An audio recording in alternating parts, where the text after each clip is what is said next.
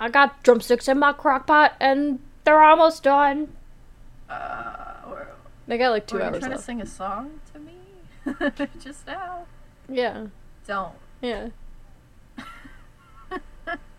Just You want me to serenade you? no. Wow. Fake friend. If it's gonna sound like what you just did, no, that's okay. Fake friend.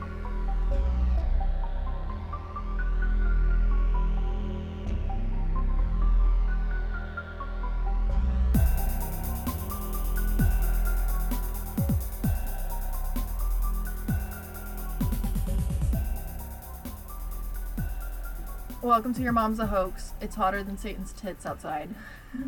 How are you? It is. Yeah, we live in the South. Granted, it is hot everywhere right now because global warming. I should say climate change. Both. Yeah. But it's hot. It's hot here. Yeah. And, Like the average is like 104, 105. Yep, we live on the sun. Yeah, oof, it is warm. It's not great. It's not great at all. No, yeah, kind of over it, to be honest with you. Yeah, but see, I hate the winter. With every fiber of my being, I hate it. Yeah, I don't mind the winter. I'm alright with it. I'm a fall and a spring kind of girl. I like those nice medium temperatures. Yeah, I just feel like in Texas you don't even get a medium temperature. It's just hot or cold. Okay, but those couple of days where it's like 75, The couple chef's of kiss, days, what not I even a live full for. week.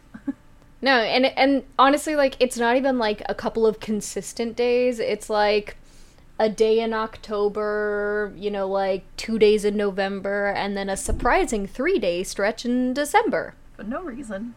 For no reason, yeah. But those days, man, I live for them. Yes, same. Oh, beautiful. Gorgeous. So, how are you? I am good. I had a dawning realization that the topic I originally picked out for this week was too large for me to fully do it justice in the time that I have. So I've made a switch. That's okay. Because I want to, if I'm going to do a topic, I want to do the topic justice, and Yeah, there was just no way. Halfway through your fucking notes and just start reading a Wikipedia page like I do. Well, I was doing it and I was like, man, this is super interesting. Like, I want to do this so well, but I was like, this is too much information and I had a lot going on this week, so I was like, well, that's okay. I'm gonna have to switch gears a little bit. I But I am doing a fun one. be doing whatever I want. I'm also doing a fun one. Fuck yeah. This is my last week topic until I bumped it for what I did last week, which is the Summer Tin Man. Hell yeah. Which was an interesting app. It's a good app. It was something. We were just really ragey last week. I feel a little more docile this week than I did last week.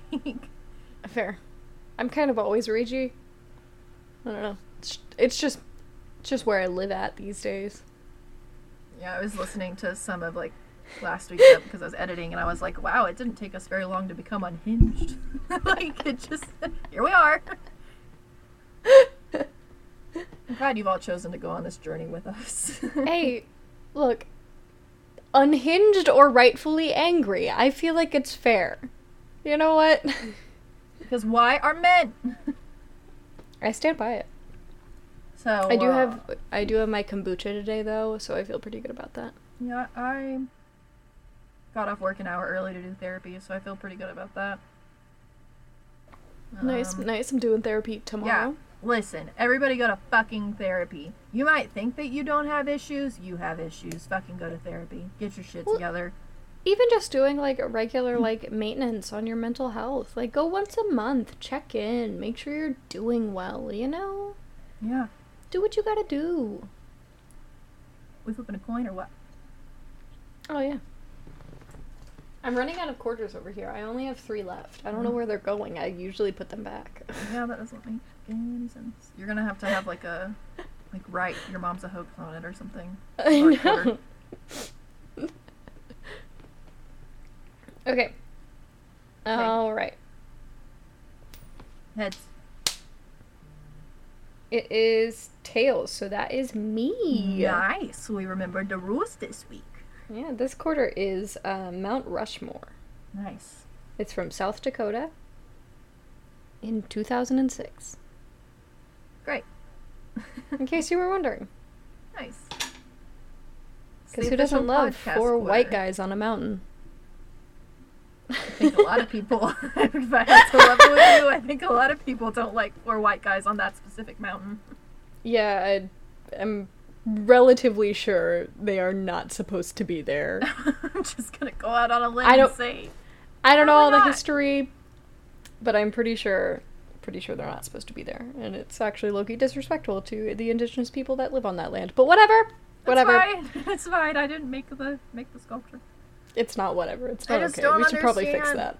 Like, never once in my brain have I walked up to somebody else's front door and been like, this is my house now. I don't understand how we...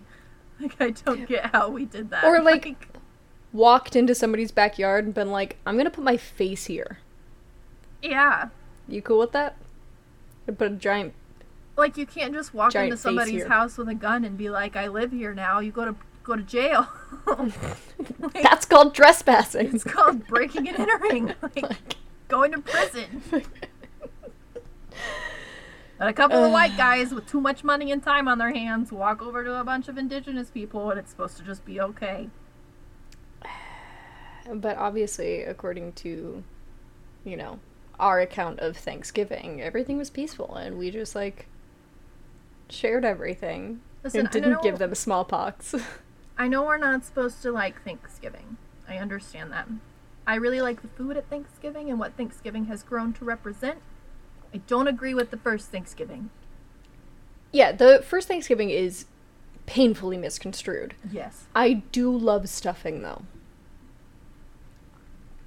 I mean, yeah, I love turkey, too. Like, it's my favorite. I love to watch the Macy's Day Parade. Do not come for me in the comments. Like, any excuse to eat an obscene amount of turkey and stuffing, I'm here for it. It could be a Tuesday, and I'm here for it. I just want to know why I can't make a turkey like any other time of the year. Casually? Why is it only like right? Yeah, like why can't I just fry a turkey whenever the fuck I want to? I mean, you can. You're an adult. I know, but it has to be a smaller turkey. Yeah, sure. Can't be getting no Thanksgiving-sized turkey for me and Ty on a Tuesday. I mean, you could, but you'd have a lot of leftovers. For sure. Yeah. For sure. Alright. So, kick us off, my guy. Yeah, so this topic comes from our OG Your Mom's a Hoax fan, also known as my mother. Nice, that's 2 from Lynn. Everybody else needs to step up their game. Lynn's requested 2 topics now. Yes. Step up to the plate, yo. I think Aisha messaged me one on the Twitter, and I can't remember what it is off the top of my head, but I will Google it, and I will look into it. Yep, so this one comes from my mom, and she suggested this to me a while ago, and to be honest, I kind of forgot. But then I remembered. Love you, though. And I went back and looked at the email that she sent me, and she even went so far as to help out with the research and find some articles for me. So she really, Lynn said you're doing this topic whether you want to or not. You will be talking about this. She hit full send. What is it? But yeah, which again, like really helped me out this week when I realized that I picked out too large of a topic to do in the amount of time that I had given myself. Yeah. So stay tuned for that. I constantly pick topics that are too big to do in the time that I have for myself. That's why I have 14 pages of notes. I don't even double space them anymore. I just have that many. Yeah, so the bright side on this is I already have like half of those notes done. Nice. So by next week, we should be good to go. But yeah, I got like halfway through and I was like, this is too much information for the amount of time that I've given myself. And sometimes you don't know that until you're like researching it and you're like, oh shit, there's a lot here. Fuck. Yeah. But I am very excited for this topic. Okay. So it is the Will-O-The-Wisp. The Will-O-The-Wisp. The Will-O-The-Wisp. Yes. Okay. What I am lovingly calling the ghosty lights. The ghosty lights. Okay. Yes. I've never heard of them. Yeah, neither had I, but I did still write my own notes, but she did find me some really great articles, and of course, and she put them in a nice little doc for me. So shout out to my mom for doing the damn thing. Just being her. Love her. So what are they? So they're phantom lights, and they lure travelers off the beaten path, right? And in description, they can either be very, very bright or very, very dim. They're usually a bluish-green color, but red has been reported as well. And for the most part, that sounds pretty innocent. Yeah?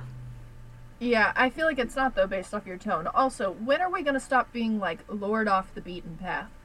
It's the beaten path for a reason. You are going to die. You're going to get kidnapped. Stay on the fucking trail in the woods. Yeah, I think we're always gonna end up being lured off the beaten path. I don't know what our deal is, but for whatever reason, this is just who we are. Y'all need to learn the art of minding your own damn business. You just keep on fucking walking. Those lights ain't talking to me, homie. I'll keep on fucking going. Yeah. Goodbye. Like... Yeah, so you are correct. These motherfuckers are all types of evil and mischievous. And like, I mean, like, legitimately evil. Like, movie after movie. After movie after movie. Yeah. Like, everything... Just ignore it. Like, yeah. Just ignore the ghost. They have even been described as, like, lanterns with a figure so dark that you can't make out any features carrying it. Oh, and that's what you want to follow off into the woods? A fucking figure that you can't hardly see because it's so dark, that's what you want to follow into the woods. Right. Okay. Oh, yeah. Okay. So, the Will-O-The-Wisps under that, like, specific name are said to haunt the bogs and moors of England, right? But there are several different kinds, and we'll kind of get into that a little bit. Mm-hmm. But basically, they are reportedly spirits that are not wanted in either hell or heaven. Well, we don't fucking want them here. So, I don't know. We don't want you either. Get out. So, I don't know what you have to do to be banished from both hell and heaven. I mean, and they're just lights. Hey, so... Actually, though, the shit in freaking those were just lights, so... So they, like, appear as lights. Okay. Right. And... Cut to Tinkerbell just absolutely fucking somebody up. Like... Well, okay, but fae folk, we'll get into those eventually. Because they freak me out. I literally told Ty the other day, I said, if you see little bones, like, I don't know all the stuff behind it, I don't know a lot, so I'm probably speaking totally wrong, but I'm like, if you see little bones, like little rodent bones or something near your car, or like on your nightstand, or like somewhere they're not supposed to fucking be, you don't say thank you, you do not acknowledge them, you just keep on walking. Yep. Like, mind your damn business. So...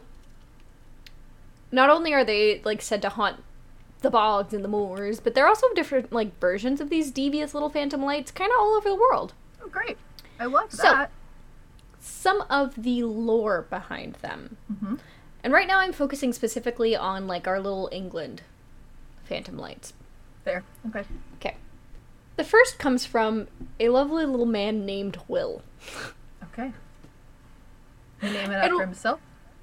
Will was... a crafty fellow. Okay. So, he was a blacksmith.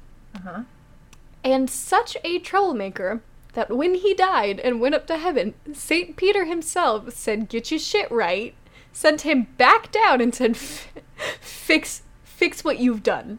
Fix what you've done in your first life. Okay, so did St. Peter send him back down as like a baby? He's got to start completely over, or did he send him back down like as a full-grown man? I don't know, but basically to do a second life. Like, he sent him down and was like, do better. Try again. You get around to do better. Can you imagine fucking up so bad in your life that you don't even get sent to hell? You just have to try again. You fucked up so bad. Like, hell doesn't even want. St. Peter was like, no. Well... You will be trying again.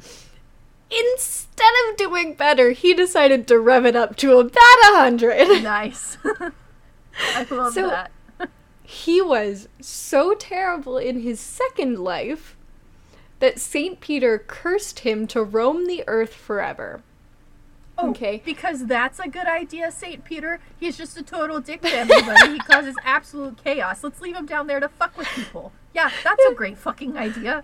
Instead of putting him in like a dungeon somewhere where he can't fucking talk to anybody. But send it him doesn't back to the end earth. there. So Okay. the devil himself was so impressed with Will and his trouble, his tomfoolery, that he gifted him a piece of coal to stay warm on the earth.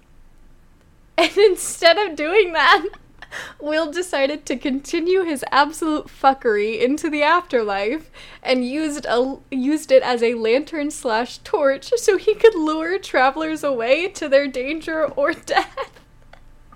Oh my god. This guy's a real asshole. He really is. So it's William, Squilliam Fancy Son out there trying to like.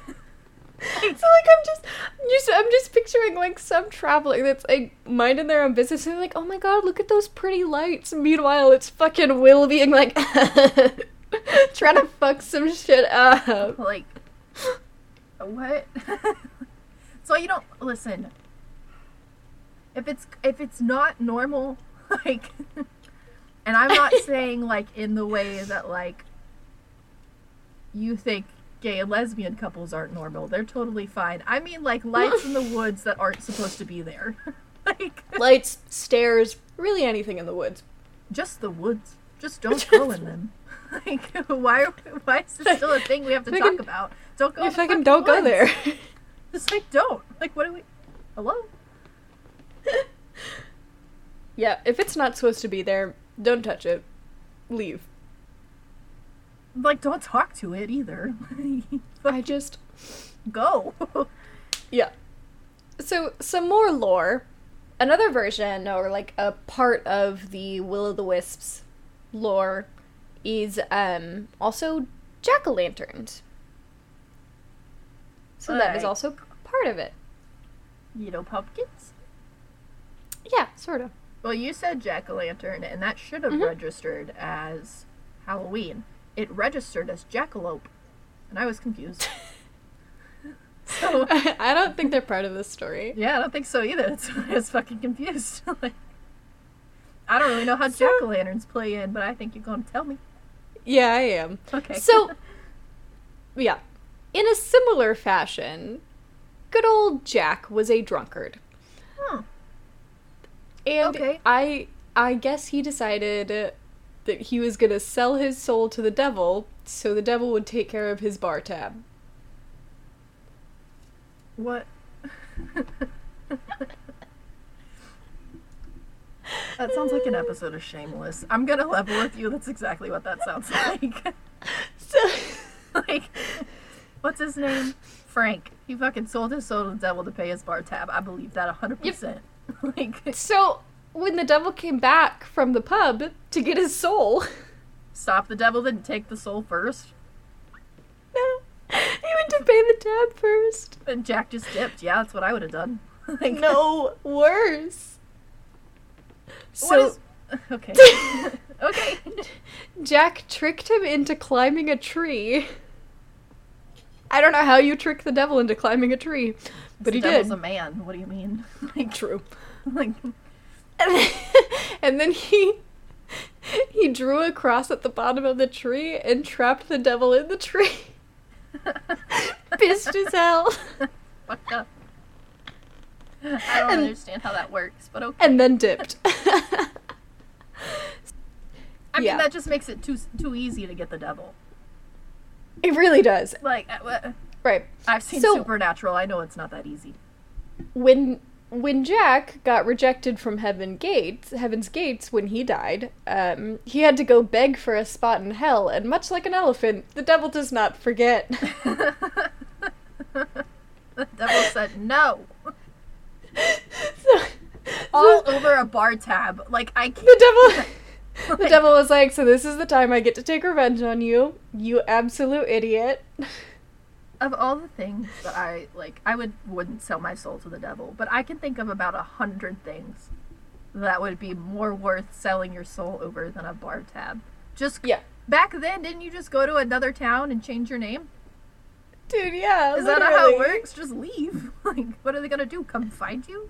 Like, oh my god. So, you guessed it. Jack was cursed to roam the earth. With nothing but a small flame for light. damn, I didn't know that you could get banned out of hell and heaven.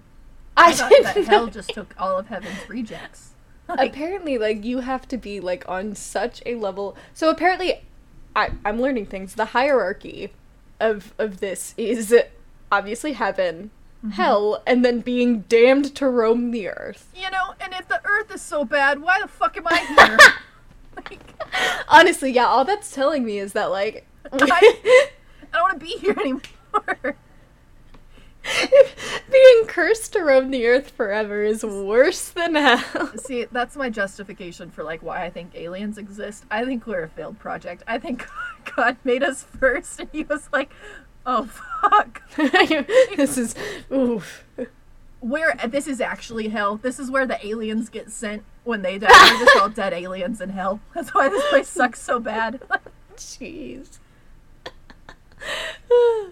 But he was cursed to roam the earth, with nothing but a small flame for light.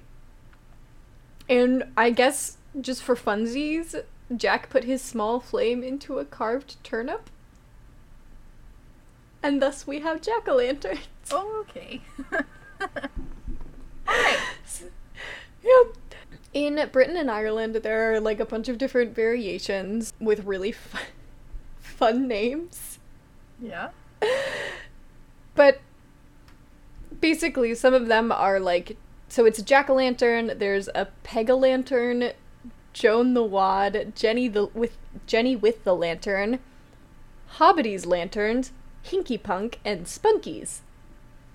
And personally, I like Spunkies the best. Same. But pretty much for the most part, a lot of the lore is believed to be carried by souls banned from both heaven and hell. But of course, that is not all. Okay. Right? Okay. So, it is also believed that they are carried by goblins, witches, Nice. unbaptized children, Oh. yeah, or the devil himself. See, the devil himself doesn't scare me. If the devil himself is good enough for hell, and these motherfuckers aren't, I am more scared of these motherfuckers. Like, Dude, man, what did the unbaptized children do to us? also, I don't believe that. I think all children go to heaven, baptized or not. I don't know what Yeah, the age cutoff is for that, but all children go to heaven, so. This is kind of fucked up. Like, Except that kid from yeah, the all orphan, of she didn't these. go to heaven. Well, she was an adult pretending to be a child. Well, I didn't watch that movie, so But, I wouldn't know. spoiler, that movie is also like 10 years old, so. Yeah, no. I mean, I knew that she was like, she's an adult that plays a child in lots of movies. I know that, like scary movies and stuff, Yeah. but I didn't realize the whole basis of that movie was that she was an adult pretending to be a child. But that makes sense. Yeah. Yeah, she's got, it's been a long time since I've seen that movie, but yeah, pretty much she's got like some sort of, disorder? I don't know what the correct word for it is, but, she looks a lot younger than she is. And so she's like an adult woman pretending to be an orphan. She gets adopted into the house, causes absolute fuckery. She would... Now, see, I don't know about the causing havoc part. I think that if I was blessed enough to have this disorder or whatever, where I look like a child and can con people into adopting me, even though I'm an adult, I'm riding that train as long as I fucking can. You can pay my bills. You can give me 3 meals a day. You can pay for my schooling again. I'll do that homework twice for free food and a free place to stay. Yeah. Like, I would not be wreaking havoc. I'd be just riding that train as long as I can. Oh, hell yeah. Okay. In addition to tantalizing travelers, and causing all sorts of mischief, there are also bad omens. Shocking, I know. So they like to appear before people, like they like to appear to people before death and tragedy. Is it Vecna? You know? You know? Mm. Anyway. And on the bright side, though, they may also reveal the place where a thief or a fairy has buried golden treasure. Okay, so I'm getting mixed signals. Are you a good thing or a bad thing? Because if there's think- treasure involved, I can be conned into following you in the woods. I think as a whole they're a bad thing. Oh, okay. Okay. Yeah, they're either carried by like hell-bent souls, I don't know, or devious fairy folk. So, I think for the most part, not a good thing. Yeah. Some different versions. There are phantom lights in the Netherlands. I'm gonna do my best. They are Urblos. Better than I would have done. Can't say that second one. I'm gonna go Urblos and two other. Or I get man. I'm so sorry. Google it yourself. Keep going. Okay. They are said to be the souls of unbaptized children. What with the unbaptized children? All children go to heaven. So, apparently, they try to lead the travelers to water so they can be baptized. It's Well, kind of that's the nice. saddest fucking thing I've ever heard.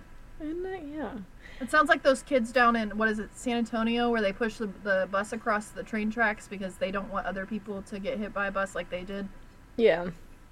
Yeah. It's like So- they want people to be baptized so they're not cursed to stay on the earth. Yeah.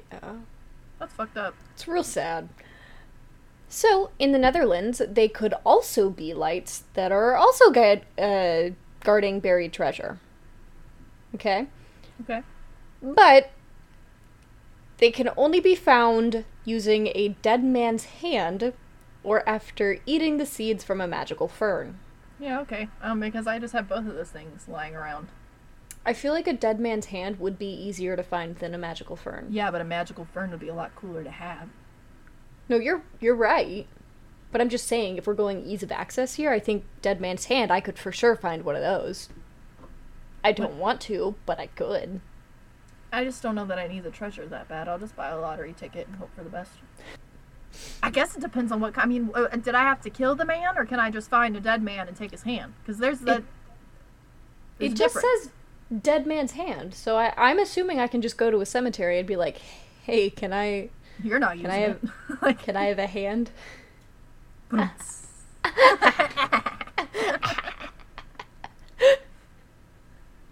It's fucking stupid. Like, that was so dumb. That is, yeah, we're dumb. Oh. All right, so there are also phantom lights in Asia called Alea or Chirbati. Are we sure they're not mirages? I mean, they probably could be. Okay. But those are used by dead souls to mark the place where they died. So if you see one of those in Asia, it might be marking, like, where somebody died. See, So, in Asia specifically, I feel like you see one of those that is not where you mind your own business. You dig up to see if there's a dead body there so you can report it to the authorities. True. And get those people rightfully, like, identified. Speaking of Yes, rightfully they deserve identifying that. and, like, exonerating people, the last Salem witch was exonerated recently. mm-hmm, That makes me feel good. as they should be. And, and I didn't think about it until I saw that article, but I was like, that makes sense. Like, we know now that they weren't witches. Yeah, they deserve that. Also, it was totally that little girl's fault. Saying. 100%. She should be cursed to roam the land. Mm-hmm. That might be a child that doesn't go to heaven. Take back what I said. Listen. Most children go to heaven. Most. Alright. They are also in Australia. In Australia, they're called Min Min. And apparently they're a little more... I don't know, they're a little more fun, lighthearted. Apparently they follow travelers, but once you spot them, they'll disappear and you won't be able to find them again. Well, that's kind of gaslighty, don't you think? kind of like fucking rude. Like, Yeah, I mean, just like a little bit. we talk about Australia a lot more on this podcast than I ever imagined we would. Yeah. Like, Well, it's Australia. They got a lot of things going on. they sure do. So, they are also in South America, where they are called the Luz Mala or La Candeleja. I guess what gets me is that they don't all have like the same lore or like the same, like they don't mean the same thing. Yeah, but they're kind of everywhere, Yeah. right? Which leads me to think that it's like a science. It's, I don't know. Ghosts are everywhere, I guess. But part of me is like, is this like a science thing? Well, I think like it could be either, you know, like they could be little ghosties everywhere, and like each culture kind of has like their own way to decide what that means. Like I feel like some Sure. cultures are more open to ghosts being calmer, and I feel like some cultures are more are less open-minded about it, and they're like, well, if I don't know it, it's evil. Yeah. Could be evil. What if we've just been spreading ghost propaganda through all these horror movies? Ghosts are the most docile creatures. They just What if vibe they're them. Every time a new horror movie comes out, they're like, what the fuck? Like, with the ghost propaganda. Yeah, but they are apparently evil spirits in South America as well. So who knows? I believe And that shit. yeah, so They have creatures from the way down deeps. yes, and in the United States, if you'll remember, what do you hear on literally every ghost hunter show ever? White light. Orbs. They're orbs. Orbs. So, could be. No, no. But a little bit into, you know, kind of some of the origin, I guess. They're kind of all over Europe's written record, but they kind of appear in the 13th century. Okay. So their legend was kind of well known all across the world before it was ever really written down. So Yeah. they're kind of everywhere, and of course, like, lore changes and varies, Right. you know, right. depending on the country, but they've been recorded, you know, their existence have been recorded kind of everywhere. And they're mentioned in a lot of literature as well. So, Shakespeare has mentioned them. They're in Bram Stoker's Dracula. They are also in Lord of the Rings and Harry Potter. Nice. Yeah. So, this is pretty interesting. Yeah. Little And- orbs. Yeah, little Orbeez. See, when you call them little Orbeez, it makes me want to put one in a lamp and carry it around as my friend. Yeah. And of course, I would be remiss to not mention that Texas has its own little ghosty lights. Nice. Yep. Called the Marfa Ghost Lights. Not the Marfa lights. Yeah, the Marfa Ghost Lights. I've heard of those. I guess I didn't realize that they were ghost lights. I thought it was more of like a aurora borealis type situation. No, apparently they're like little ghosty lights. Huh. Yeah, so they appear in Marfa, Texas, off of Route 67. The earliest, like, communication of them dates back to 1883.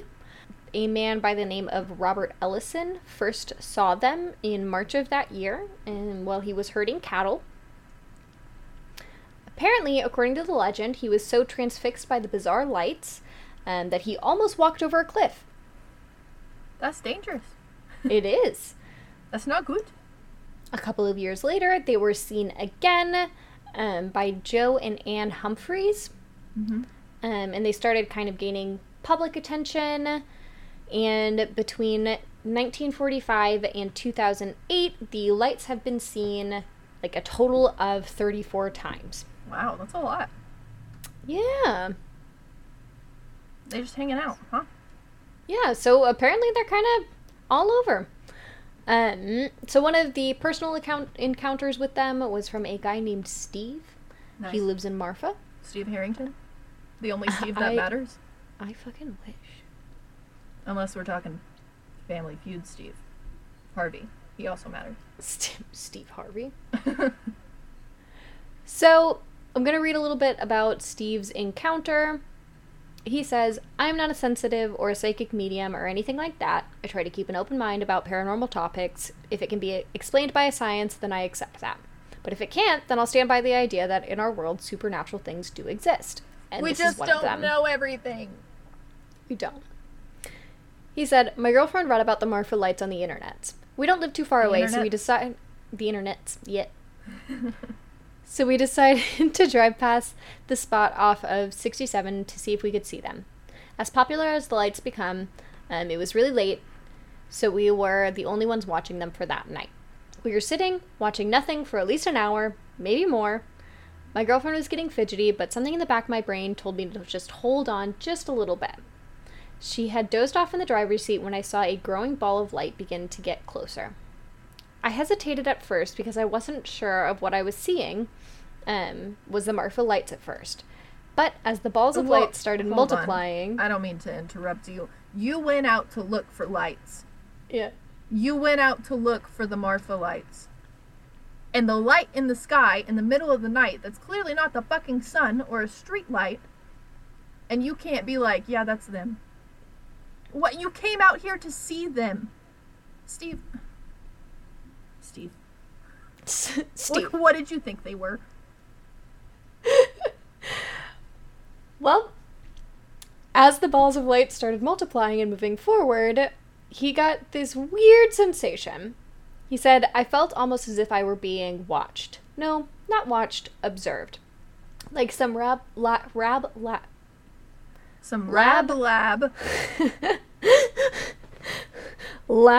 rat undergoing experiments. Katie, wake up, I cried. The Marfa lights are here. So he said that his girlfriend slowly woke up and registered what he was saying. She looked out the windshield, but immediately was like, yo, what the fuck? She said, where are they? He said, they're right there. Can't you see them? She did not look amused. She said, that's not funny. I'm going back to sleep. Don't wake me up unless they actually appear. Rip. So apparently... It's like Santa Claus. You can only see him if you believe. So he saw them and she did not. She didn't believe hard enough. Yeah. So we've got our own little Marfa lights. Our own little paranormal lights. All this does is tell me that Miranda Lambert believes in ghosts, so... Does she also believe in the Marfa lights? She has a whole album called The Marfa Tapes, where she references the Marfa lights in one of her songs. And I think the way that I understand the Marfa tapes is that they were all recorded outside in the field.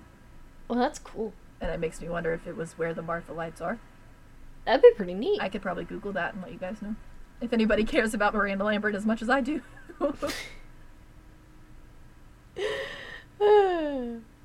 So, there is some science behind this. I figured there would be. There's a couple of scientific theories on what the lights are. Okay. So, some scientists do believe that the lights are produced by, like, a bioluminescent fungus or an algae. Are they in the sky, though?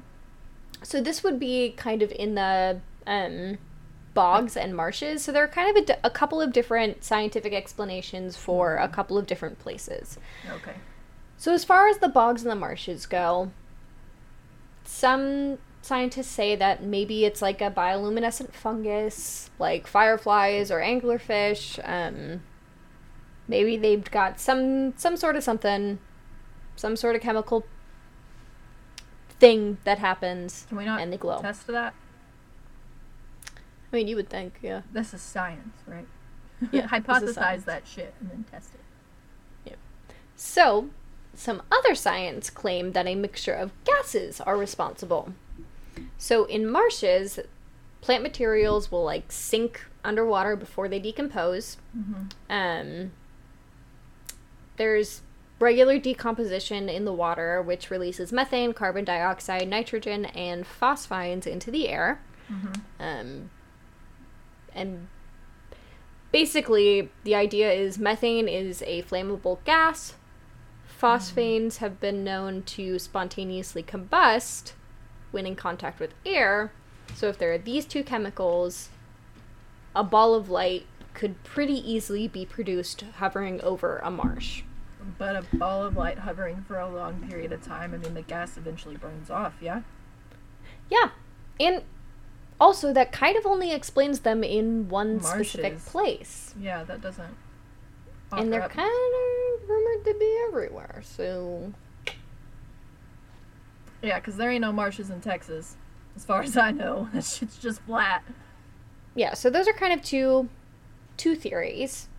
But again, like, there aren't any gases that naturally kind of move the way that they're described to move. Like, some of them are described as moving in, like, a zigzag pattern. Like, they move erratically. It doesn't really always make sense with how they're described.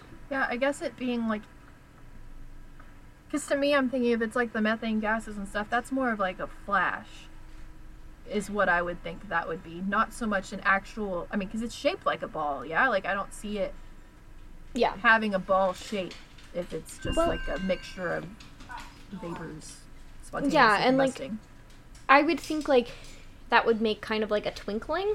Yeah, maybe. And not, like, a ball. Like, if they're just, like, little bursts of light, like, that makes me think, like, oh, like fireflies. Like, they, like, kind of pop around. It wouldn't be, like, a light, like, leading you somewhere. But for them, you know? Yeah. Yeah, a firefly is not going to lead me anywhere. I'm just going to walk into a swarm of them and I'll be pissed about it. Yep. So, in Texas, some of the theories are that they are headlights.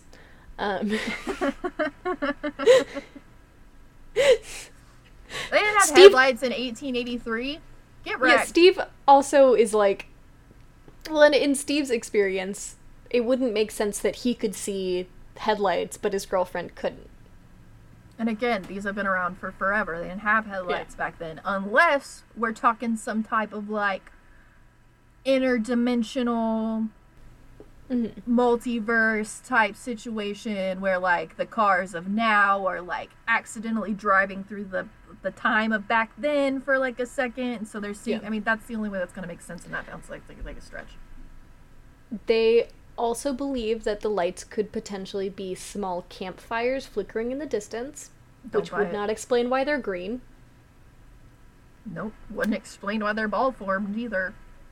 It is also theorized that the lights come from Marfa Army Airfield 9 miles away. Again, I say, that airfield was not there in 1883. Whatever fucking year it is. True. Some scientists play off that theory, believing that the light is, like, refracted in some certain way with, like, the temperatures and air, and then are then seen off of Route 67. No, dude, be a scientist. Do your job and find out what those lights are for real. Yeah, and do your job. Most of the locals are like, nah, it's either a UFO or it's a ghost. Straight up ghosts. Straight up. So, yeah. Or something scarier than a ghost. Ghosts don't scare me so much because they were just people. So, the idea... Okay, things that really spook me out. First off, I'm sorry, but, like, the story about Will and Jack is funny as fuck. Like... Oh, for sure. For sure. You're just such a head ass that you can't get into heaven or hell. But also pretty scary. Like, how do you have to be so bad? How do you misbehave so much that both the devil and St. Peter are like, no, we don't want you. Like, that's really scary. Yeah. But the thing that scares me the most by far is the Fae folk. For sure. I don't fuck with the Fae. Fae folk, in general, are very, very scary. Can be very, very scary. No, they will eventually be very, very scary. Don't fucking fuck with them. It's true. There's no, like, I'm a nice Fae and I'll be nice for forever. No, they start off nice and they turn bad. Yeah. But that's kind of what I got for you today. Thanks to my mom. It was a super interesting topic and I had a lot of fun reading all about it. Oh yeah, I love it when it's in Texas. Yeah, well, and I love the lore behind, like, I love all the fun lore about the spirits that got stuck there. Don't love the whole unbaptized children thing. I think that's kind of mean. Again, I say most children go to heaven except for that one that was at the Salem witch trials, little bitch. Yeah, she knew what she was doing. Mm-hmm. Is rude. It's rude. But that's what I got. Nice. Yeah, it was really fun. I enjoyed this topic.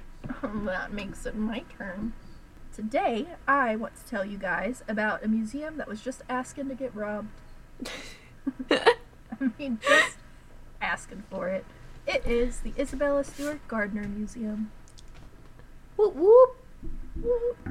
So Brenna heard the first part of this because we recorded it, and then that thing happened with the Somerton man, and then I was like, nah, we're switching it, so we redid it. So she's already heard this part, but you guys haven't. Yes, and I'm still very excited to listen to it.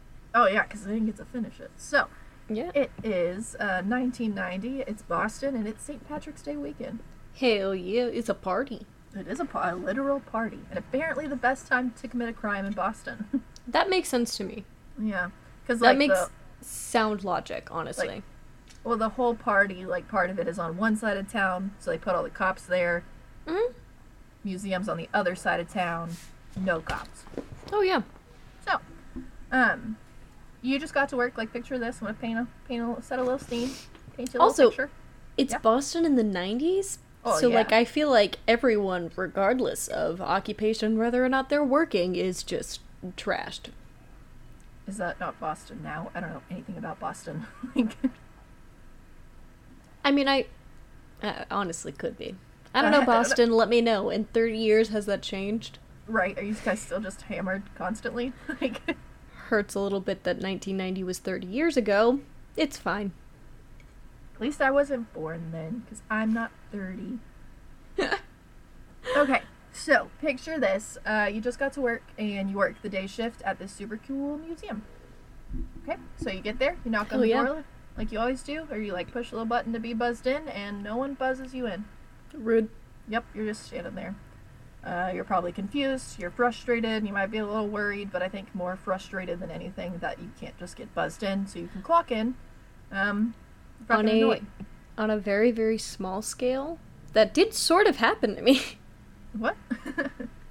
Yeah, my first job was at a diner, and I went to work the 7 a.m. shift.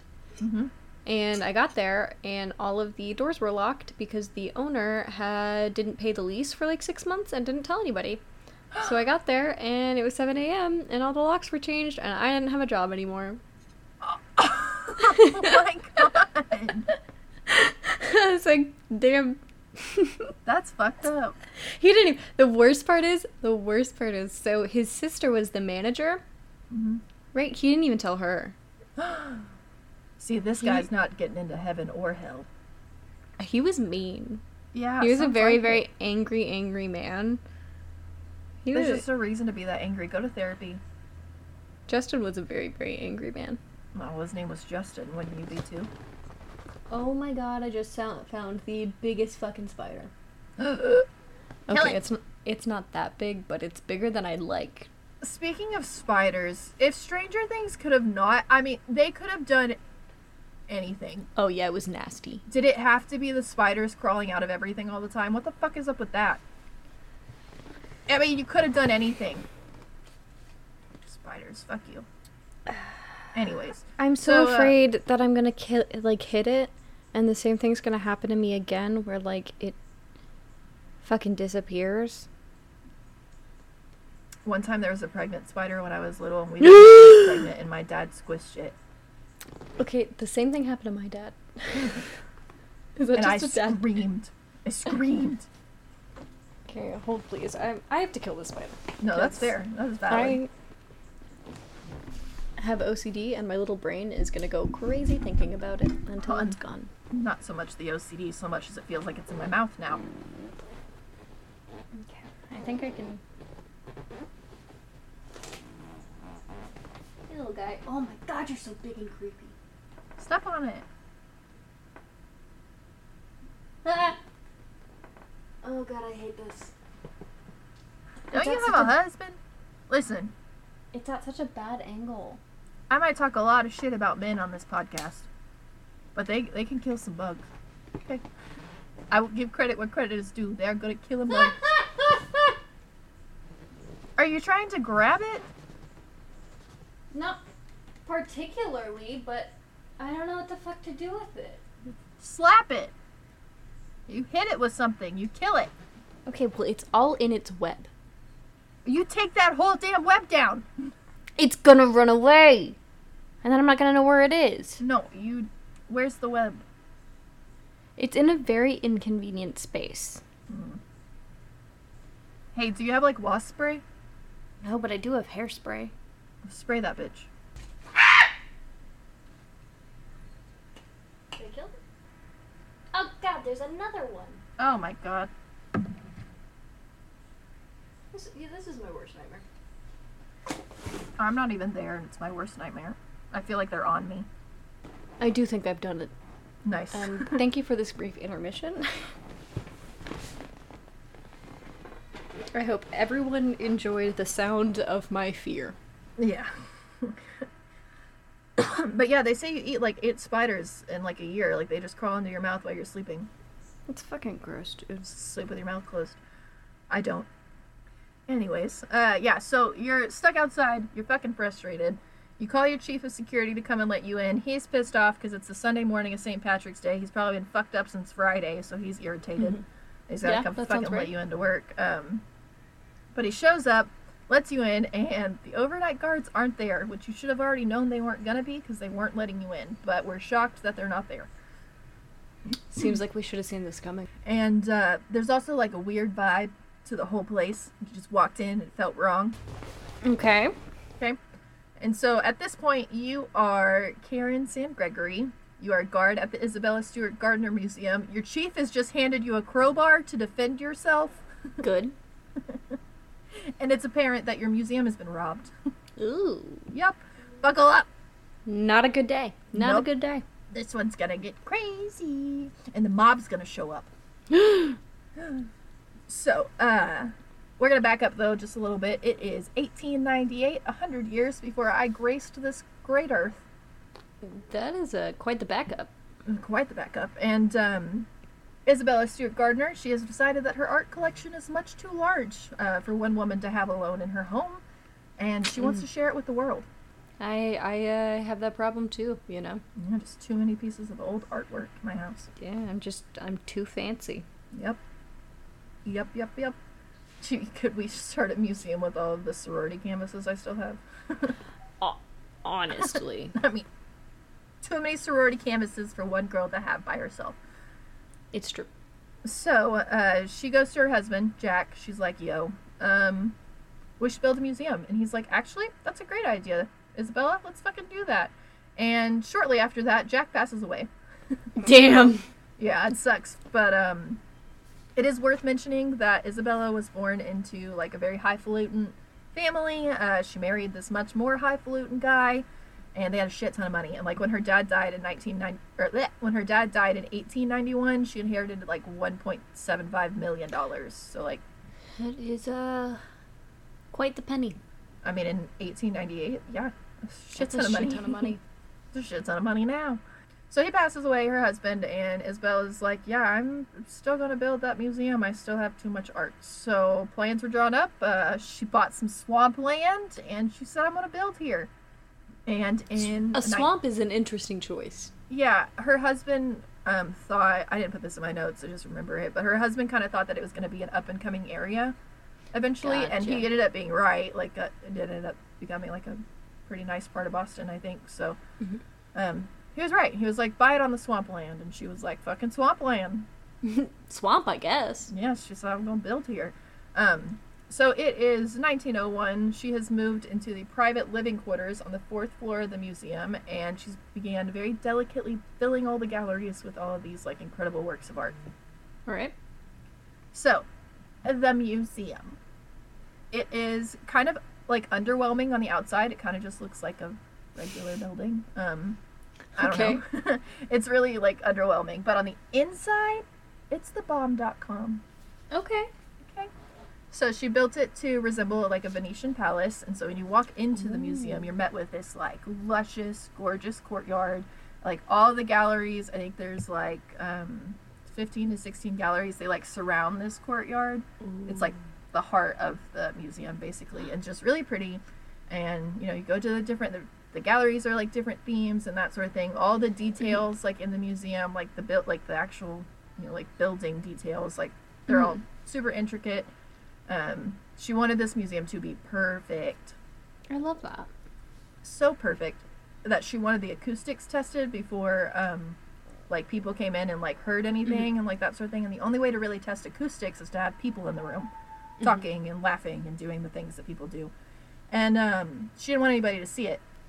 So she was like, I don't know what we're gonna do. And somebody was like, there's a school for the blind down the street. And she was like, fucking bring me the blind kids. And so, I mean, that works. I mean, it does work. It worked. She tested the acoustics, and yeah, the museum's open. Okay, so that was in 1901. She was, you know, doing all the details, putting the things up. 1903 is when the Gardner opened up to the public. Okay. Yeah. And that's kind of it from there. It was just like a museum doing its thing, living its life. So, love that. Roughly 23, 24 years goes by, and Isabella unfortunately passes away at the ripe age of 84, and I feel like she lived a really good life. Yeah, that's a pretty good age. Yeah, pretty. That's old even now. Yep, pretty rock solid age to go. She leaves behind this very large endowment that is supposed to keep the museum running, and she also leaves behind this super fun will. And I'm just going to skip to the important part of that. So, she says in her will that nothing in the museum can be changed, sold, or bought, or else. And the or else is that everything would have to be shipped, created to Paris, or what? Everything would have to be created, shipped to Paris for auction, and the money has to go to Harvard. That is very specific. They have to shut down the entire museum if anything is ever bought or sold. Jeez. And the Gardner people take this very seriously, more seriously than we do with women and their body rights now. Yep, true. We give more autonomy to dead people than we do women. It's true. Anyways, yeah, so between, 1924 and 1989, the Gardner Museum kind of falls on some hard times, and it kind of really falls out of the public eye. And like the people on the board, I had read somewhere, they weren't like museum people. They were just people that Isabella was like, you're on the board, and you're on the board, and you're on the board. Okay. So they didn't know what the fuck they were doing. Feeling a little bit like Oprah. I feel it. I'm here for it. Right. So in the fall of 1989, the museum's kind of like, they're losing money. They got to figure something out. Because, I mean, inflation and stuff, money only goes so far. Yeah. So Anne Hawley, she is hired as the new director for the Gardner in the fall of 1989. Her main tasks were to bring the museum back to the people and like absolutely update the shit out of it. Okay. It was not good. It was not good. So 6 months into her working at this damn museum, it gets robbed. That's rough. Poor Anne doesn't have a fucking clue what's going on, and God bless her. Like, I would have spontaneously combusted. Oh, yeah. Oh, yeah. And she was still the director there, I think, until 2016, maybe 20... It was in the teens of the 20s. She was there for a long time. So, we're going to get into the theft part of it now. So, two members of the, quote, Boston Police Department, they ring to be buzzed into the museum around 1:24 in the morning. Rick, employee of the month Abbott, one of the two overnight guards, he buzzes them in. He just lets them right in the fucking door. He's like, cool, yeah. For context, Rick was 23. He regularly showed up to work cross-faded as fuck. Yeah. Yeah. Good old Rick. He said he did that every night except for the night that the museum got robbed. I'm going to be honest with you, Rick. I don't believe you. I'm gonna level with you. I think you were fucked up that night. Just be honest with us. Just like track record, like what are the odds the only night you happen to not be high, it gets robbed? I don't believe you, Rick. Also, I would rather everybody think I was fucked up when I got robbed, not sober. Because then Then my dumbass let the robbers in when I was sober. Yeah, but, like, playing dumb is, I think, easier than, you're... See, like, here's the thing. Because if you say, well, I was really fucked up, you're 100% gonna get fired. 100%. This guy, we'll find out this guy didn't even want to work there. Well, not wanting to work somewhere doesn't mean you don't want the income. He put in his 2 weeks. Well. Because it was getting in the way of the band. That's a direct quote. That's pretty much He probably all honestly just didn't Rick. want to get in trouble with the cops. Yeah. But I feel like if everybody knows you're fucked up every night, I don't know. Why lie about this one? Anyways. Yeah. Okay, so the security system and the guards at the Gardner, we will learn, was infamous for being basically non-existent. Good. And love that. Just bad. Just wasn't good. That is not what you want to be known for. No. So there's this thing called the man trap at the museum. All right. And it's basically like, there's the back door. Okay? Mm-hmm. You have to be buzzed in that door. That's where everybody comes in whenever they get there. Police, whatever. So the museum's not open. So, like, you have to be buzzed in. And then there's, like, a corridor. And then there's another door you have to be buzzed in. So, hypothetically, if Rick would have been doing his fucking job and, like, maybe called the police to double check, like, hey, there's some police officers here. They're responding to a call we didn't make. Are they real? Hypothetically, the thieves could have just been caught in the man trap waiting for the actual police to show up. Yeah. That's not what happened.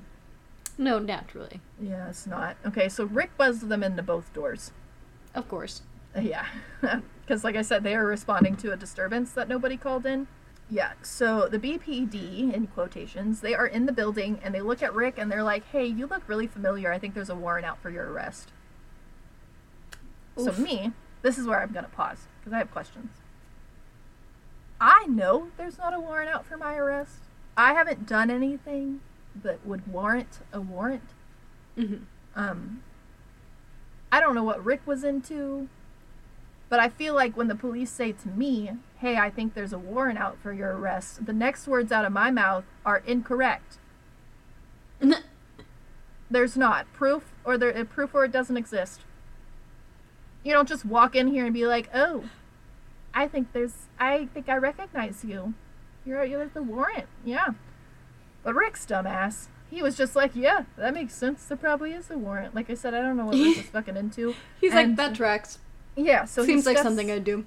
Yeah, he steps out from behind the desk and bada bing, bada boom. Him and Randy are both handcuffed, and the cops announce, gentlemen, this is a robbery.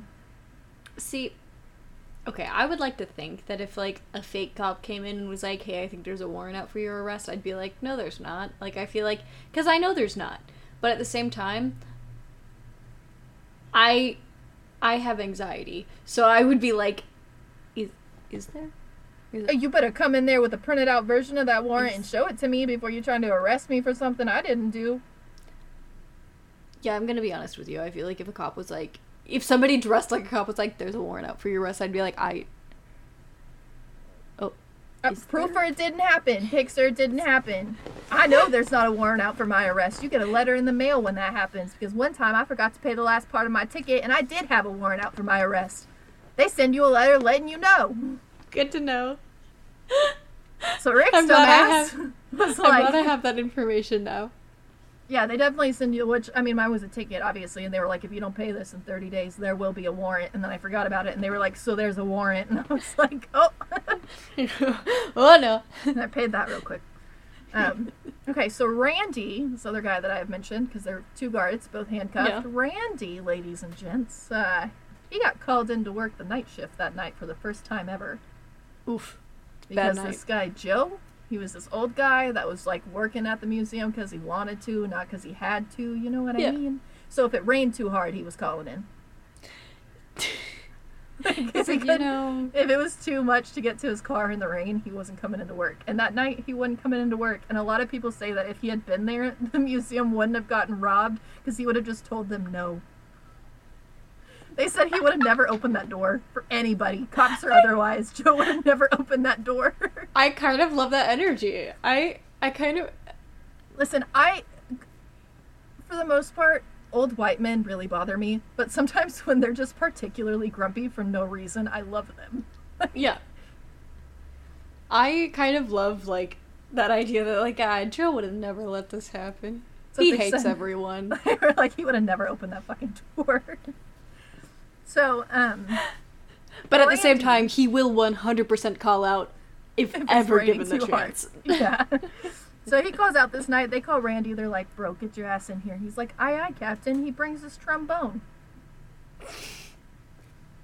Because he thought he was going to practice his trombone the whole night while he was at work. Look, both you and I were in band, and that is the most trombone thing I've ever heard in my life. That tracks with every trombone player I've ever met. That fucking tracks. I'm just gonna play here. Is that? Like, I'm just gonna play this right now. I just casually. Trombone. This is a museum. Yeah, I casually brought my trombone. Can I make the loudest noises possible here? Right. I don't even have a song to play. I just want to be disruptive. Oh, he just wanted to practice, which is arguably worse than just playing the trombone. Yeah, that again. 100% tracks with every trombone player I have ever met. If you play the trombone, you know this is true. Don't even pretend like it's not. Right. You're chaotic. You're the Aries of the band. And you know it. You know it. So, Rick and Randy are then escorted to the basement, where they will remain until someone finds them the next day after Karen can't get into the building. It kind of sucks. So, yeah, they had duct tape wrapped all around their heads, and they were handcuffed. See, like, that would suck so bad. Like, the handcuffs is, like, kind of inconvenient, but, like, the duct tape wrapped around the head, man, that's a bad day. Well, see, and the handcuffs were slightly less inconvenient because they had tiny little pads put in there, I guess, so they didn't, like, hurt your wrists. It's kind of nice. I don't know. I don't know, you gotta follow that with duct taping the heads. That seems excessive. I don't know. It's like you got two ends of extreme there. Yeah. So, it's also important to note that when Rick stepped out from behind the desk earlier, he was taken away from the only button in the entire museum that'll call the police. That's a mistake. All the other alarms just trigger, like, security headquarters. That's a mistake. That is a mistake. It's just not a good idea. Because who robs a place and doesn't take out the guards first? Yeah. That is robbing somewhere 101. Yeah. Get all of the possible get all the people that could possibly stop me from robbing this out of the way. Also, one of the guys in the This Is a Robbery episode, or This Is a Robbery, like, on Netflix, which is what I did some of this research for, he said, it's really weird that they taped their heads. Why didn't they just kill them? That's a bit extreme. It's a fair question, though. Okay, no. Because if you get caught, you gotta think, like, it's like the same reason that they tell you, you know, don't wake up if you're being, like, or if you're already awake, don't, like, let a robber know that you're awake if they're breaking into your house.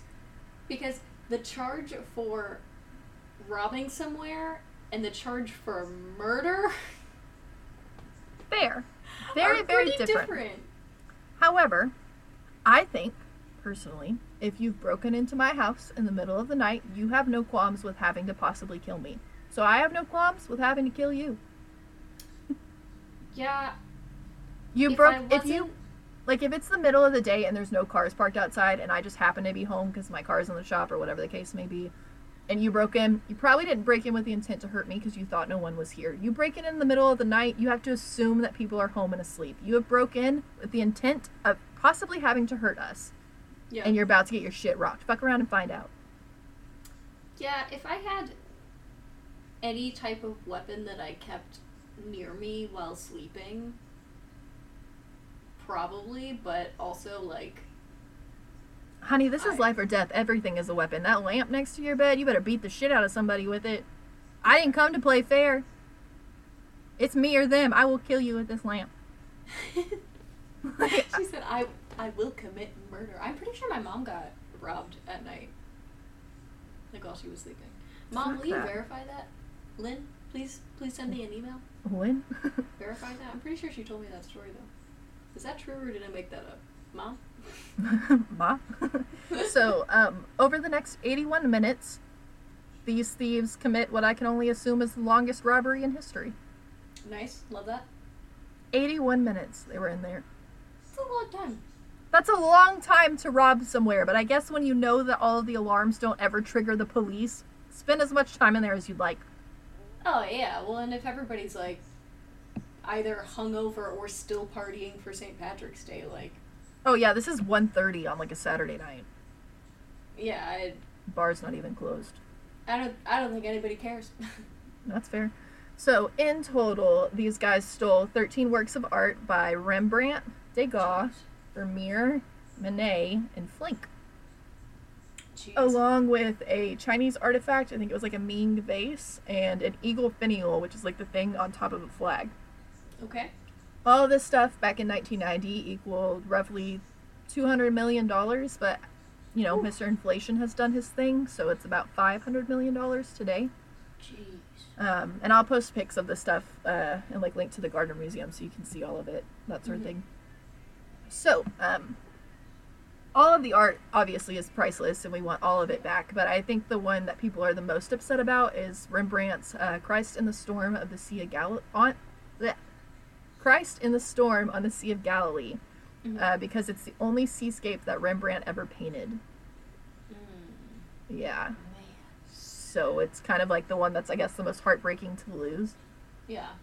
Sure. So, and this is where I kind of get to, like, this art is gone. Like, oh, and I didn't put this in my notes, and I don't know why, because it's, like, the biggest, like, what the fuck part, but they cut the paintings out of the frames. Oh, that makes sense. But not to me. Well, because it's easier to hide them. Yes, but why cut them out when you can just take them out? You spent 81 minutes in there. Can you take them out of the frames? Oh yeah, they have to put them in the frame? Well, yeah, but like when they put them in the frames, is that like a more permanent thing with art?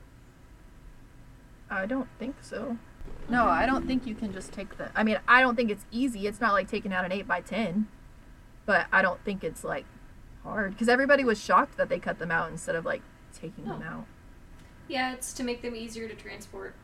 Yeah, but you can take them out. Yeah, I don't know why they wouldn't just take them out. I did not get an answer on if you can just easily take them out. I don't know. I guess the thing is, like, if you're stealing the art, you have to understand its value.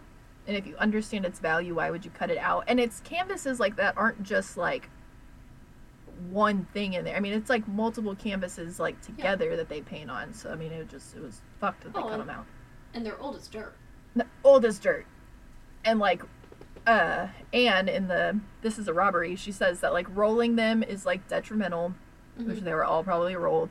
You have to handle these paintings like a newborn baby, basically. So, like, they need acid-free boxes, they need to be stored flat, they need, like, climate-controlled rooms, like, they need to be taken care of. So, unless, like, the Dr. No theory is true, and the Dr. No theory, I don't think it's true at all, but, and I don't really talk about it a whole lot, so I'll just talk about it here, but the Dr. No theory is that, like, this guy, like a James Bond villain, which is where Dr. No comes from, this guy is in a cave somewhere with his cats in his basement, and he's just staring at that Rembrandt. Okay. Like, you know, like they sold it to some guy that had a shit ton of money or whatever, or they stole it for him, and now he's just, like, staring at all of the art. So unless that happened, this shit's gone. It's been too long. I mean... It's still worth it to know where it went and, like, who did it, but... Yeah, it's also possible that, like, because it probably did get rolled up for transport. Oh, yeah. It's also possible that it was sold on the black market and, like, is now just in one of those big, like basically art storage units. Yeah. That, like, really rich people use for no fucking reason, because why would you buy a literal, like, $1 million art piece and then put it in storage? Because you want to be able to say you have it. That's so weird to me. Yeah, rich people are weird to me. Yeah, like, what the fuck are y'all on? Somebody explain to me why you would buy, like, millions of dollars worth of art just to be like, I'm gonna hide it in this U-Haul. Fucking weirdo. Stop. they do think that the art was in a trailer at some point, but we'll get there in just a minute. So, Ooh. All right. yeah, so like I said, unless somebody is, like, meticulously taking care of them, they're gone. And like I said, I think they're gone because goons stole them. So, I'm pretty sure the goons were not, like, meticulously handling these things like a newborn baby. Probably not. So, that brings us to the theories. And, if you guys really want more information than I'm giving you, there's so much in that Netflix series, This Is a Robbery. Mm-hmm. Personally, I listened to the True Crime Obsessed Patreon coverage of it. 10 out of 10. Yes. Do recommend. Please go check that Absolutely. out. It's so good. So good. But, I mean, it's a really good documentary. I watched it too. But there's so much more there. There's more stories about the mob. You get more detail, that sort of thing. So go watch it. Plus, I'm on, like, the 6th page of my notes, and I just didn't have the time. So, we are about to get on to the goons, or the alleged goons, so we don't get murked, and Rick Abbott. Nice. So, we're going to start with old Rickolas. Gross. Rick was, like, just not great, like we already talked about. Roughly 15 minutes before the robbery, he pokes his little cross-faded head ass out of the, like, back door, and he pops back in. Okay. Like, opens the door and he closes it. He That's told odd. the police that he does this every night. Okay. They never found that on any of the security tapes outside. So, That's suspicious. feels pretty... But see, they didn't know that until 20 years later when the case was reopened and the guy watched all the old security tapes. Yeah. How hard is it to watch the tapes the first time? That's what I'm saying. Like, do your job. I was listening to True Crime Obsessed this morning, and somebody on there, one of the guys was like, yeah, everybody wants to call the cops when there's a serial killer. And naturally, Jillian and Patrick are just tripping. But, like, yeah, it's your job. Like, who else am I gonna call? The Ghostbusters? Like, what are we doing? What else? What else would I do? If you don't want to hunt serial killers, don't be a cop. What? Like, what? Every time somebody needs the police, they call the police. What the fuck? I didn't sign up for this. Right. This is why the justice system needs reform. Oh, yeah, just burn it all down and start over. She fucking did it wrong. You wanna know why it was done wrong? Because a bunch of men fucking did it. A white man? No! So, they think he was maybe signaling to the robbers that, like, he had taken over the desk shift, but, like, they can't prove that. So everybody just has their hunches about Rick. You have to form your own opinion about him, because to this day he still claims that, like, he had nothing to do with it. So, fun fact. Well, he would. Yeah. So, the Chez Tortoni, and I'll post a picture, it's the Manet that was painted in 1875. It's an oil on canvas painting, and it's worth, like, $200 million now. Shit. Yeah. Granted, like, it's like a stolen piece of art, so it's probably worth more now than it would have been, but still, it's worth a shit ton of money. So Tortoni hung in the gallery known as the Blue Room. Okay. And like I said, it had the museum had a security system, but it was absolute dog shit. So, yeah. Anyways. Oh, hold on. Okay, yeah, so Tortoni hung in the gallery known as the Blue Room. The museum had shit security, and we're going to get into that right now. So by the 1980s, the endowment that had been left behind by Isabella was running pretty low. Like I said, they needed to bring in Anne in 1989 to, like, fix it. Honestly, the fact that it lasted that long is pretty surprising to me. I know, right? So not due to, like, the decline in money, the museum lacked a climate control system, which is, like, a big fucking deal. Yeah, that's a problem with art. It's such a big deal that it was lacking a climate control system that one time the humidity inside of the museum was higher than the humidity outside, and the cloud formed in one of the galleries. So they needed to get that fixed. That was Anne's, like, first concern. You can't have a cloud in there with these old ass paintings. Yeah, that's not good. Not good at all. That might be worse than rolling the paintings up. Actually, I think what I'm about to say is worse. So it was insured for everything but theft. That's stupid. It was insured for everything but theft. And listen, I know that there aren't art thieves running around, like, everywhere, but there are enough. It's happened enough times. I just think That anytime you should have be that much something. money, anytime you have that much money in like one building, someone's gonna try to rob it. Yeah, fucking get insurance. Jesus Christ. For everything but theft. Okay, and then at one So point in stupid. time, sewage literally rained down from the ceilings because the plumbing in that building is all fucked up. That's a problem. Yeah, all fucked up. And it was something about like they couldn't put in cameras. They couldn't put in real cameras because they'd have to redo like a bunch of, like, it just didn't work with like such an old building or something. The way they had to do cameras in the 90s, they would have had to like rewire a bunch of shit. So they were just like, we're not going to do that. We're just going to do motion sensors. And it So- went well. Yeah, we'll come back to that in just a second. So in Clearly. in 1982, the FBI walks into the museum. They're like, I need to talk to your head of security. They're like, yeah, sure, we'll go get him. And he sits the head of security down and he's like, sir, there's a goon outside, and he's casing the joint. What? There was an actual guy sitting outside in 82 casing the joint. Okay. They apprehended him, and like everything was Yeah. kind of okay. So they arrest this guy or whatever. They get him on like conspiracy to rob the whatever, and maybe some other charges. I don't know exactly, but a board member of the museum was quoted as saying something like, "Well, they got that guy, so why do we need security now? Why do we need theft insurance? Because they got that guy that was going to rob us." As if That guy is obviously working alone. that guy's the only guy that robs places. He's Like- yeah, that's that guy, the only guy that robs anywhere in Boston. Right. You know, he's famous. He's the only guy that commits felonies. Right. Yeah, so the museum did, however, they did update their security just a little bit, like one step above putting a Ring doorbell in every room. Incredible. And Love honestly, that. a Ring doorbell would have done them more good because it had a camera on it. So. Yeah, dude, literally, my house has better security than this. Yeah, it does. And you don't have $500 million worth of shit in your house. No, I don't. I really, really don't. But you do have Thor, and he's invaluable. And my child. No, see, I think we could put her on Craigslist. I think she'd be okay. You're not wrong. I don't know. She's scrappy. So, like I said, they did update it just a little bit. They installed 60 motion detectors inside and a CCTV that was linked to 4 cameras outside. Okay. They also hired fucking Rick and Randy. So, like, Yeah. their shit was top notch. Like, I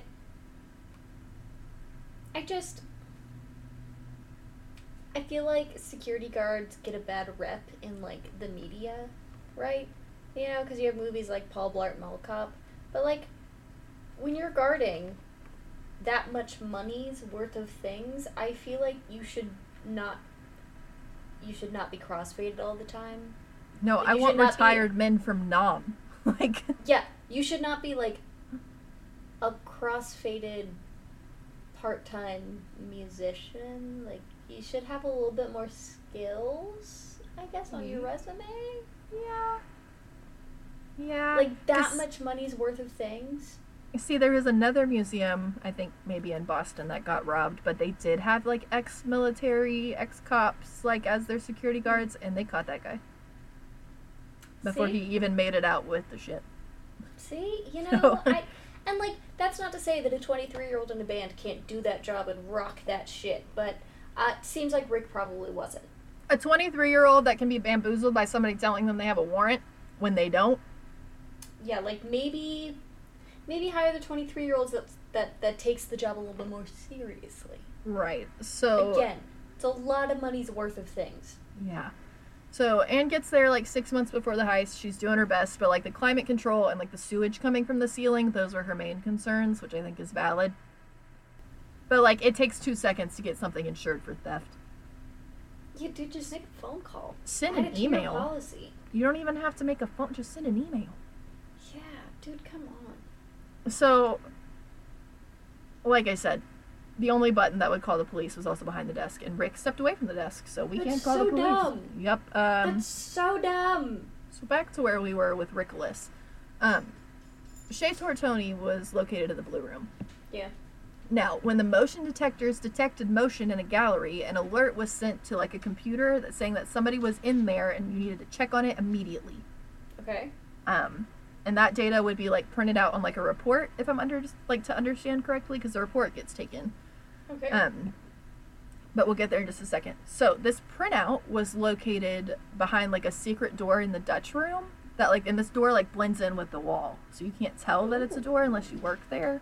Okay. That's and fancy. Inside this little room was like, it's like a little closet basically. It's got like a computer, a desk, and a desk chair. Like it's very small, very secret. And that's where these things print out. And the Chez Tortoni frame was found on the desk drawer, the desk chair, and the door was partially open to this like secret room. Huh. But it literally blends in with the wall. So here's where Rick's sus ass comes into play. So he was the last person detected by the motion detectors during his rounds. Like, the thieves never entered the blue room, according to that report. Tortoni's missing. The frame is found on the head of security's, like, desk chair. Yeah. And not to mention, Rick had recently put in his 2 weeks and would not shut the fuck up about how shitty the security was at the museum and how they were all gonna get robbed and he was gonna die or something.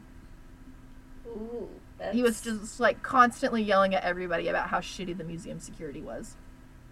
I mean, he's not wrong, but, like, also you are the museum's security, so... I think that's kind of what his point was. He's like, look, it's me. Do better. like, come on, guys. It's me and Randy. And Joe calls out every other fucking day. Yeah, but I feel like Joe could really... We needed him. Joe sounds like the kind of guy that could take just about anyone. Oh, for sure. So he had, like, Rick had beef with the head of security, like, to say the least. So, okay. He's also, like, the only person that would have known about the secret door. Yeah. And the thieves took the printout that was by the computer in the Dutch room. So, like, they would have had, like, how would they know that that was there? Yeah. We did still have the hard drive from the computer, and since it was 1990 and people didn't understand how that worked, we still have those reports. Okay. Because they were on the hard drive, but nobody knew that because it's 1990. So, anyways, it looks pretty bad. He's looking pretty sus. I know that, like, Google, I don't know when Google happened, but I know it probably wasn't around then, but, like, just fucking ask. Like, ask somebody, hey, is there any way to get that report back? Yeah, it's on this hard drive. No, the thieves didn't know. We knew that we could get it back on the hard drive. The thieves didn't know that it was on the hard drive. Okay, I was about to be like, guys, come on. No, the police were able to get it, but the thieves were not. But when the police got it, they didn't give that paperwork to the security guy that they called in to, like, look at the place. He didn't see it until Netflix made their documentary. Wow. Incredible. Yeah. So he was like, I really wish I would have seen this 30 years ago. And I was like, yeah, fucking me too. Damn. Yeah. He also calls in the day after the robbery, but he claims that he already had plans to call in because of the Grateful Dead concert that was out of town. He bought tickets to a show and then didn't ask off for work. And he literally planned to call in. He was like, I'm just gonna be sick that day. Okay? Like, just take the day off. Yeah, dude, put in a time off request. Like, what? So anyways, it's really not looking great. And he does tell the police that he opened up that door every night. He does not do that. But like I said, that guy didn't reopen the case until like 20 years later, so it was kind of like, what do we do with it now? So that's kind of it on Rick. Like, well, like, honestly, like, of course at this point he's not gonna be like, oh yeah, I did that shit. Like, he's claimed innocence since like the start, and the only thing that I can think that makes sense with the Tortoni is that, like, he knew the robbery was gonna happen, so as a fuck you, he took that in advance. But another thought is that, like, everybody knows everybody in Boston, apparently, and everybody is related to somebody in the mob, so Rick could have just been running his mouth about the shitty security, and one of his mob cousins was like, I'm robbing that place. So, I mean, we'll never know, though, because Rick's, like, steel trap. He don't know nothing. Yeah. So, infamous mob boss Whitey Bulger, and again, if you don't know who Whitey Bulger is, he was a bad dude. Go listen to the TCO coverage of it. A real bad dude. He was a suspect also for like a little bit, but he basically said, like, I didn't do that. I don't know who did that, but if you find them, tell them I'm looking for them because they owe me my cut for being on my turf. Oh. Where the fuck are we? He said, oh, you exist there? You owe me money. Right. Well, because they were stealing, they robbed the gardener on, it was like Whitey Bulger's turf, I guess. The gardener was on his turf, so Whitey was like, "Nah, you fucking robbed that place, I want my cut." Wait, is he still alive? No, he died in prison. Oh, okay, good, yeah. Fuck you, dude. So, that's that on Whitey Bulger. He didn't do it, but he wants to know who did. So, it's 1994. It's 4 years after that cute little robbery, and Anne gets this letter from an anonymous person who claims to know the location of the art.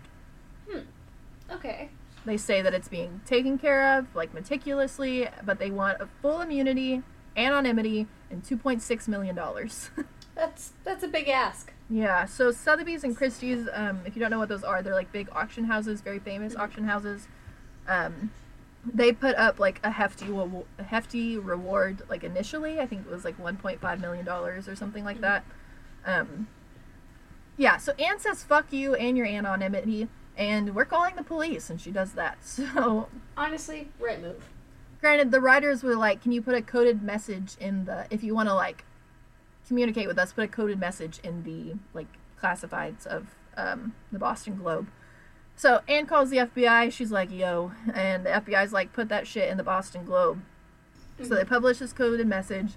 Anne receives a second letter saying that they knew the museum wanted to negotiate, but like with the feds snooping around, they were like super worried about their anonymity, and they just decided like they were gonna back out, and like they never wrote back. They never sent another letter. That was it. That's sus. So if that person does know what happened to the art, we'll never know. Alright, now we're on to the goons. We're going to set our sights on the non-existent Boston mob. Okay. So much like any other multi-million-dollar corporation, you gotta like change with the times. And the FBI in the 90s are busting down on the freaking mob. They are not having their shit anymore. So the like usual ways of getting money for the mob is like dried up. They gotta figure something else out. They gotta change with the times, or they're gonna freaking be lost to time. Yes. So the goons kind of in this process learn that you can definitely steal art to get people out of prison. Okay. Because you can like steal the art and then negotiate to have it back, like to give it back. Yeah. And in negotiating to give it back, you get your buddy out of prison. I don't understand. Why isn't it one of those like, you give us the art first, then we'll get your buddy out, and then they're all in prison? I don't know, dude. Okay. So I'm anyways. not in the FBI or the mob. Yeah, so due to like, you know, the lack of money and the FBI, and there's also issues, due to like that lack of money and the FBI and all that stuff, there were issues within the Merlino gang, which is like a gang in Boston. People were trying to start their own gang. They were like breaking off into factions, and people were going to prison and getting out of prison, and killing people. It is just fucking crazy. Yeah.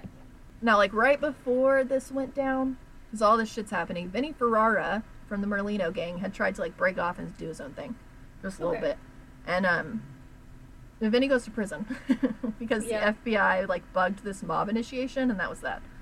Okay. So that brings us to Bobby Donati, the first of many Bobbies. I'm just gonna call him Donati, so there's no confusion. Oh God, how many Bobbies are there? 3. Oh.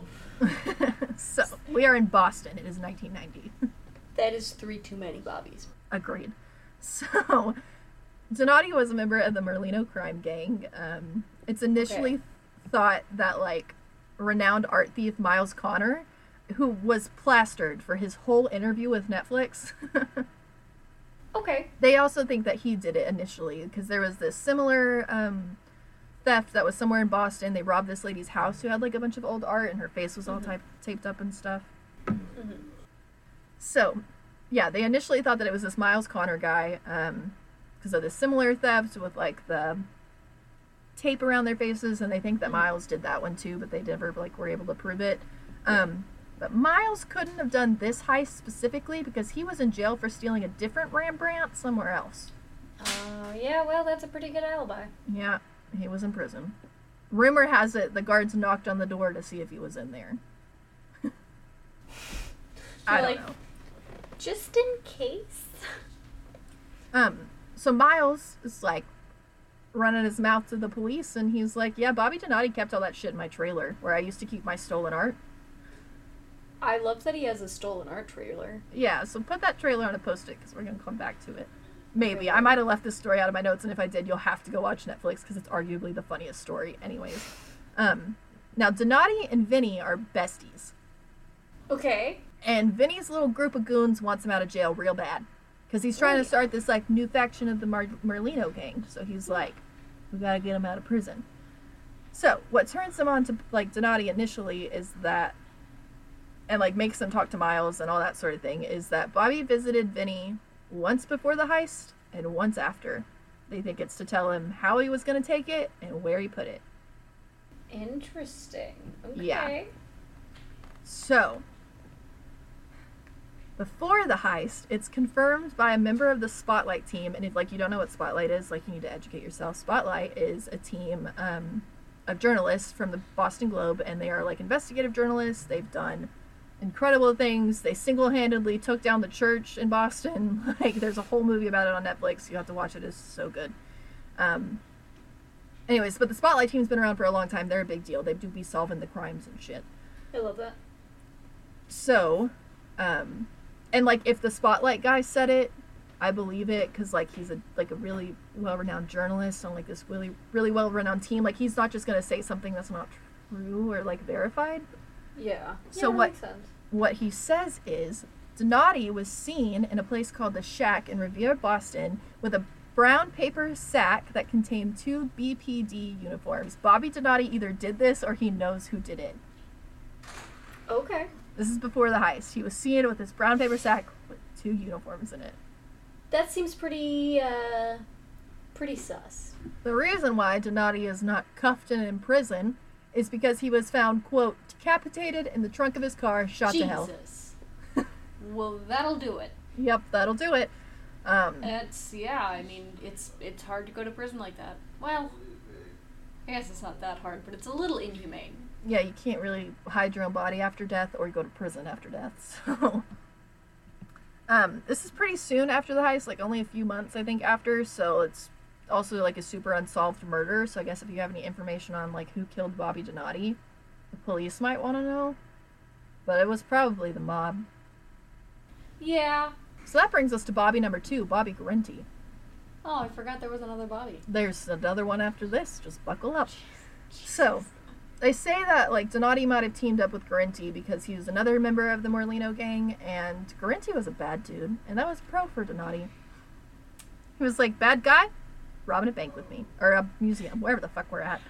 I mean, yeah, I guess that fits the criteria. So, they don't really know for sure if, like, Garenti was, like, involved in the actual, like, stealing of the art, but he knew all of these mob guys, like, knew a shit ton of them, and it's likely that he helped distribute the art once they had it, so more than likely he did help do that. Now, in 2004, Garenti died of cancer, and, like, a shit ton of other stuff happens between 1990 and 2004. You just have to go watch the Netflix thing. I'm on page 8 of my notes. So, I'm leaving some shit out. The FBI goes to Eileen, who is Garenti's widow, and they're like, girl, we know that he had the art, or that he has had the art. And the second they bring up the museum, she's like, fuck it, fine, I know about the heist. Fuck it. Fuck you. Fuck everything. Fuck Bobby. She's like, I know about it. My Bobby had those paintings, goddammit. I mean... Oh, according to Eileen, he had 2 of those paintings hidden in their house for, like, ever. And when he got cancer, she was like, that shit has to go. Like, you are not going to die and leave me with these paintings that I can't do anything with. They're ugly as fuck and I want them out of my house. Like, honestly, an icon. Yeah. So that's going to bring us over... Rembrandt, who get it out. Out! She did not want that shit in her house. So, that brings us to Bobby Gentile. Okay? The third Bobby. Yes, so Elaine told the police that, like, her husband and Gentile were involved in the heist. She just didn't know how involved. She also didn't name him by name. She called him a big eater. That's all she knew about him. He ate a lot. He's a foodie. Okay. Like a singular big eater or like the big eater? I don't know. She just said he's a big eater. With A, I guess. That's all she gave the police. I know that my husband sold this painting to this guy, and he's a big eater, and that's all I know. So the police are like, oh, okay. So What do you even do with that? I don't know. They did something with it because they got to Gentile from this information. I guess they were talking to people and stuff, and pegged this guy. Okay. And like most men back in the day that were part of the mob, he had this like scammy, shammy like mechanics business. that tracks. And according to Jillian Pensavalle, according to Netflix, this is a robbery. He converted one of the grease pits in the kitchen. Oh, wait. He converted one of the grease pits, like, in the garage into a kitchen where he makes pasta sauce and meatballs every day, and he drinks wine with other old wise guys. And they just kick back and laugh about the time they beat the shit out of that guy. Okay. Yeah. Yeah, alright. So the FBI, they know about the pasta making and the wine drinking, and they throw an informant into the mix. Guy's wearing a wire. He could not be more excited to wear a wire. I mean, he's so excited. So he goes to the garage to hang out, and immediately he's like, "Tell me about the heist." Which I feel like is not how you do that. Like, you very, I don't know, unsuspiciously try to make him bring that up, but whatever. That feels like how you end up in one of those, like, car crusher things. I think that's how you end up decapitated in the trunk of your car, shot to hell. Yeah, so Gentile's like, nah, man, I can't really tell you anything about that. So, after, like, weeks of, like, pushing and not getting anywhere with the art, the informant's like, hey, can I buy, like, a bottle of your prescription drugs for $300? And Gentile's like, yeah, you can do that. And bada bing, bada boom, there's a felony. Gentile's off to prison. Because the guy was wearing a wire. So they put him in prison anyways. Damn! Look, yeah. Okay. I'm not gonna stand up for the mob here. That was a cheap shot. But that was cheap. But I'm also glad, because, like, a cold-blooded killer's off the streets. Yeah, it's like, It's also kind of like, that's fucked up. it's a double-edged sword. Yep, so it is now 2012, and the world did not end, much to my chagrin, and David Turner, whose story I did not go into, we are on page 9 of my notes. We did not have time. So, David Turner gets out of prison, and he was part of, like, the gangs and stuff. He was a big player. Go watch the freaking Netflix documentary. So, it's believed that at some point, this David Turner character, he had the Ming vase that was stolen from the museum, but, like... Ooh. But, like, if the two goons stole that stuff and then distributed it, that doesn't necessarily mean that he was involved, That's true. Yeah. But, I mean, he would also maybe have information? Possibly, yes. So, the same week that Gentile gets arrested, David Turner's prison sentence is, like, bumped up. So, it's kind of like not a coincidence probably that Gentile gets arrested the same week that his prison sentence gets bumped up. Yeah, a lot of people think shady. Yeah, a lot of people think it's connected. So yeah. Couple of days goes by and suddenly there's like 1,200 FBI agents at Gentile's house just ripping that bitch apart. Damn. Okay. Tearing it up. They did not find the paintings like they thought they were going to, and we know for sure that they thought the paintings were there because they told the Gardner people to make flyers and, like, news graphics because the art was coming home. That's how you jinx yourself. Yep. They did not find the art. The art did not come home. They did find, though, a 1990 copy of the Boston Herald with a story of the heist on the front page and a notebook piece of paper that was shoved in it that had the names of all the paintings and, like, a correlating dollar amount next to it. Well, that's pretty incriminating. Yeah, Gentile still denies his involvement to this day, though. Of course he does. Yeah. So that's kind of that. They don't know who did it. They claim, the FBI came out in 2013 and says that they know who did it, but that they're not going to tell us. Yes, they're all dead because they're goons, but no, we still don't know where the art is. So it was the mob. Oh, it was probably most definitely the mob. They probably more than likely stole it to try and get somebody out of jail, and then that never really, like, went through. Allegedly. Allegedly, yes, allegedly. Whatever, the mob fucking did it. Probably, allegedly. Don't come for me. Please. The mob also isn't like it used to be, according to Jillian Pensavalle. They were just hanging out making pasta. Selling fucking prescription drugs. Honestly, look, they were all trash human beings that murdered people, so, like, no excuse. But, like, when you say it like, they were just vibing in their mechanic shop making pasta, it sounds so innocent. Oh, yeah, it does, and then you remember that they're goons. Yeah, then you remember what the mob actually fucking did, and you're Right. like, oh, they're terrible. Yeah. So there is still a $10 million reward now out for the return of the art. So if any of you listening just so happen to know anything about it, you can contact the Gardner Museum. I'll put that information in the show notes. I'm going to assume that most of you don't or weren't even born yet. Send us a but DM if you first. do, yeah, let us know first. Send us a DM first. Yeah, we want to be in on that. I'm just nosy. Yeah, for sure. We want You the can tea. still get the reward, but, like, just tell me. We're going to tell your tale on the pod, though. Yeah. For sure. But yeah, that's kind of all I've got for you guys today. Damn. Yeah. And like I said, I highly recommend paying the $5 on the Lady Pates for the TCO Patreon and listening to their coverage of This Is a Robbery, because it is an absolute masterpiece. But if you don't want to do that, Netflix, if you have it, you can go watch This Is a Robbery, and it's the same thing, but slightly different, because it's the actual documentary. A little more serious. Yeah, a little less fun. Yep. But it's still good all the same, so go check that out. Yeah. Man, what a fun episode. Yeah, this was real fun.